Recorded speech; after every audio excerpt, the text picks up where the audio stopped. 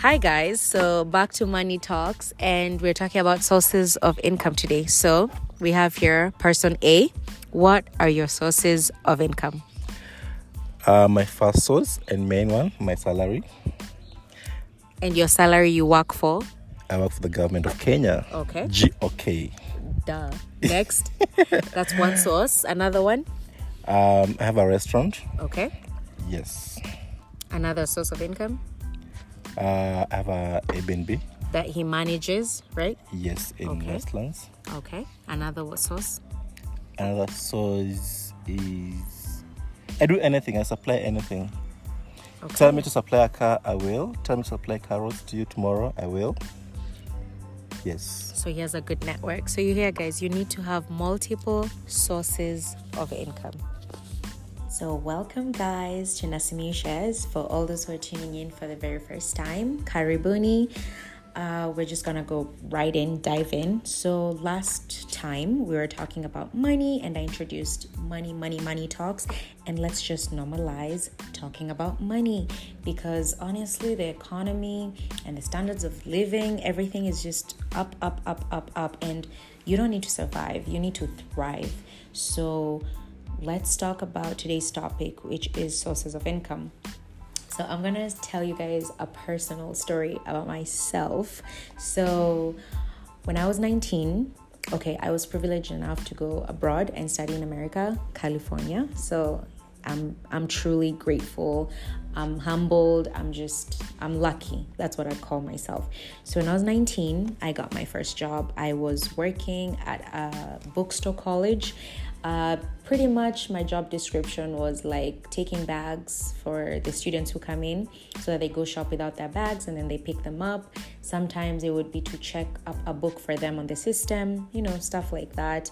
And sometimes I did cashier roles, like checking out the books and art supplies that they buy. So that was my very, very first job, like that I was earning a salary.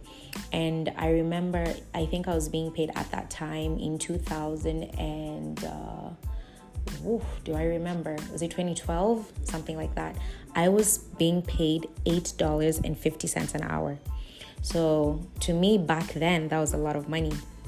But I remember my dad was paying my fees, and I decided to work really smart, especially during the summer and the winter season when they'd allow international students to take up more shifts. I told my dad I don't want him to pay my school fees. So I saved up.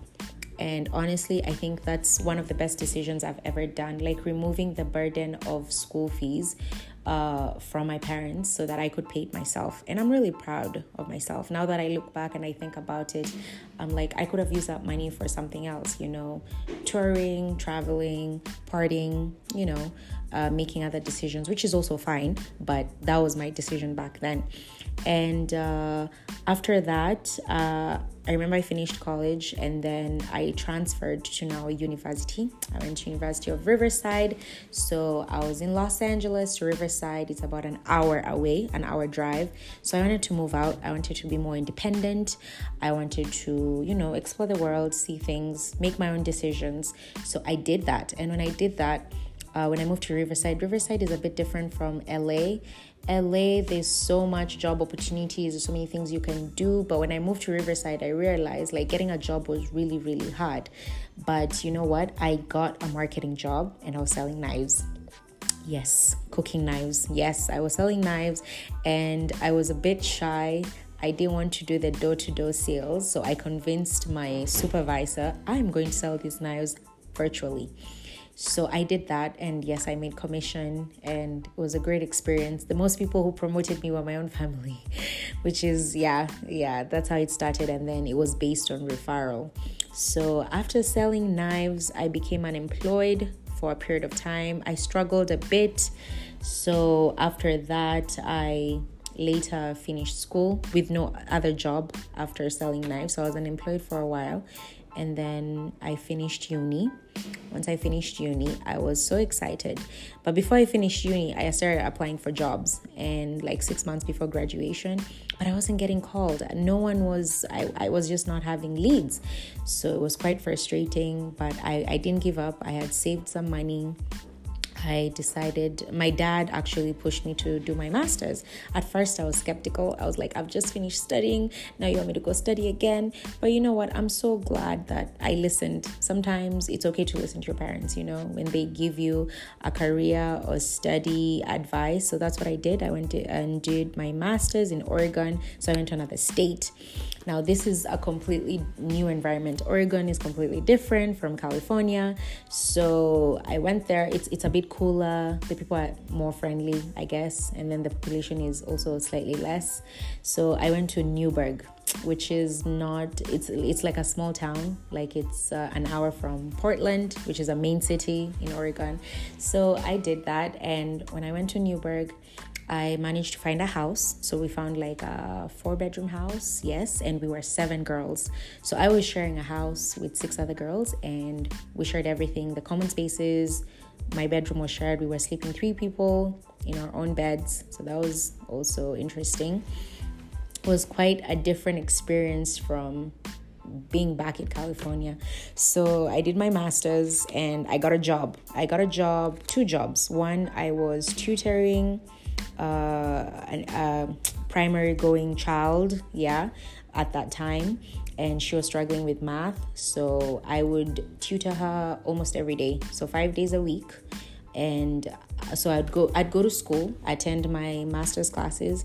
Then I would, after school, I'd go to tutor her. But I also got another job, a cleaning job in the school, the dormitory for the freshmen.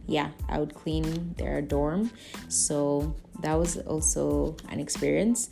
And this money was really helpful because I managed to save money. And, I've always loved traveling and actually didn't plan or think about it, but I just knew that I should save some money, some of my earnings. So I would save. And then after I finished my master's program, graduated, I didn't have a job again. So this was frustrating and I didn't know what to do. And most of the jobs that I was applying for were entry level, but like no one wants to hire an entry level with a master's degree. So it was quite hectic and even just heartbreaking. I didn't know what to do. So I decided I'm going to go travel to the East Coast, visit my family, my cousins, tour, and see if I could get a job in the East Coast. So East Coast, we go, New Jersey. Yes, landed. I got a job. Marketing again. Honestly, I don't love marketing. I talk a lot. I'm very social and stuff like that, but it's just not a passion of mine. And I find it very difficult convincing people why you have to buy this particular product, I feel like it's like a strength, a talent for some people, but for me, it wasn't my strength, and I knew that very well. So I got a job and I quit in a day in New York. And then after that, I got another job in Philadelphia and also quit in New York. So the one in New York was marketing sales. I was to sell dog products, like at a dog shop. And the other one in Philadelphia was I was working in a call center for a local newspaper. So after this, I decided, let me go to Virginia. I went to Virginia. I stayed with my aunt for 3 weeks and I started reflecting. I started meditating and asking myself, what do I really want in life? Where do I want to be? And I was like, I'm lacking money. I need a good job. I want money. So I decided to fly back to California. And I remember I sat at the airport for like 2 hours after I landed. And I was like, what am I going to do? Where am I going to go? Where should I start? So luckily enough, a friend of mine came to the rescue and she decided to host me at her place. And after that, I got a job, a cleaning job. I would scrub and clean rich people's houses. And we were a group. We were hired by this South African lady, but she's white. And she would hire us under the table. And I was making good money. Like in 4 days, I'd make $500, So that's amazing. So we'd clean like 5 to 7 houses in a day. And honestly, my body was aching and killing me. But yeah, so I did that job, and then I decided to approach a hiring agency, and they told me to scrape off my master's, They helped me tailor my resume, and then I started applying for jobs, but through the agency. So I got a breakthrough finally. And the breakthrough was I started working at not an accounting firm.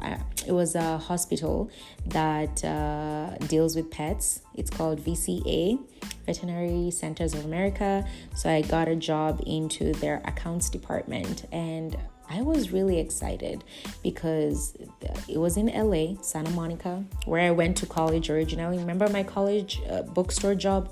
That's where I had started. So that's where I got the job, in the same city, and it was near the beach. So I had to look for a place to live, and it took a while, a month or so.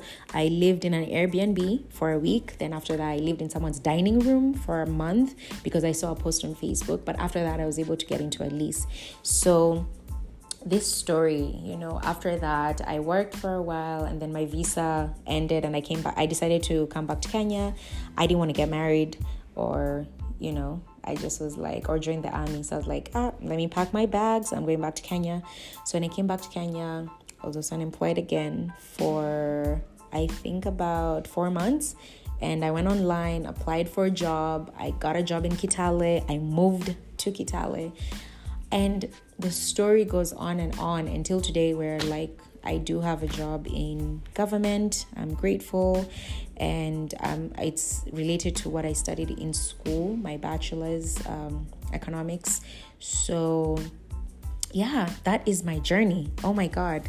I just felt like the need of sharing this journey with you guys, because the moral of the story is there's so many things that happen into people's lives, and sometimes you are discouraged, you lack motivation, you procrastinate, and you think like the world is against you. But I just want to encourage you that you have to have the constant urge to continuously keep looking, keep searching, and God will pull through. Things will be better.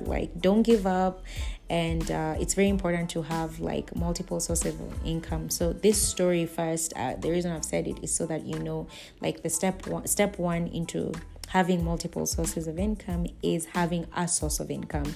So, and to do that source of income, sometimes you go through challenges, and you have to just embrace them and go through them so that you can learn and know how to tackle them, and you'll be where you're supposed to be when you're supposed to be.